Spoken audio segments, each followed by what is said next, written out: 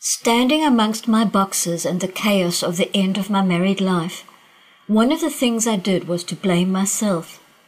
In my pain and sadness, I thought, why have I failed? Why have I allowed this to happen? It was my fault, surely. I was supposed to be able to fix things. I was so hard on myself and so unforgiving. This made the pain of all the loss almost unbearable. It was only over time that I came to realize that I can only be 50% responsible for the failure of my marriage, that I cannot expect myself to be 100% responsible, nor could I blame myself entirely. My thoughts of, "You idiot, you are a failure," gradually lessened, helping to reduce the intensity of the pain. By realizing how hard I was on myself, how I felt 100% responsible for the failure of my marriage, how I engaged in negative self-talk, berating myself in my inner dialogue, I was able to give myself the essential gift of self-compassion. Being harsh and demanding of ourselves makes life even more difficult than it already is.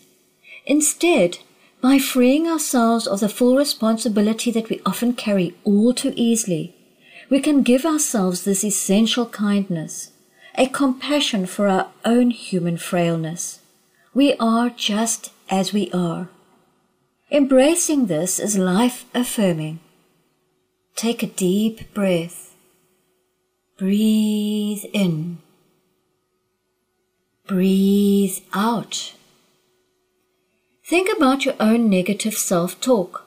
What are these things that you say to yourself?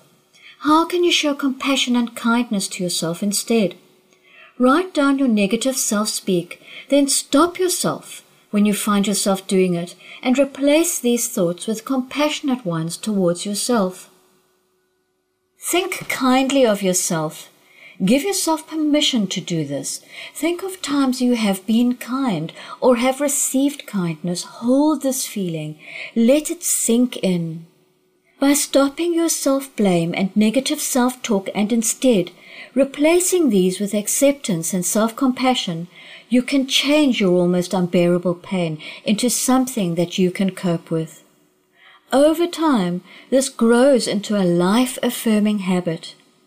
Tomorrow, we will look at suffering as an inspiration.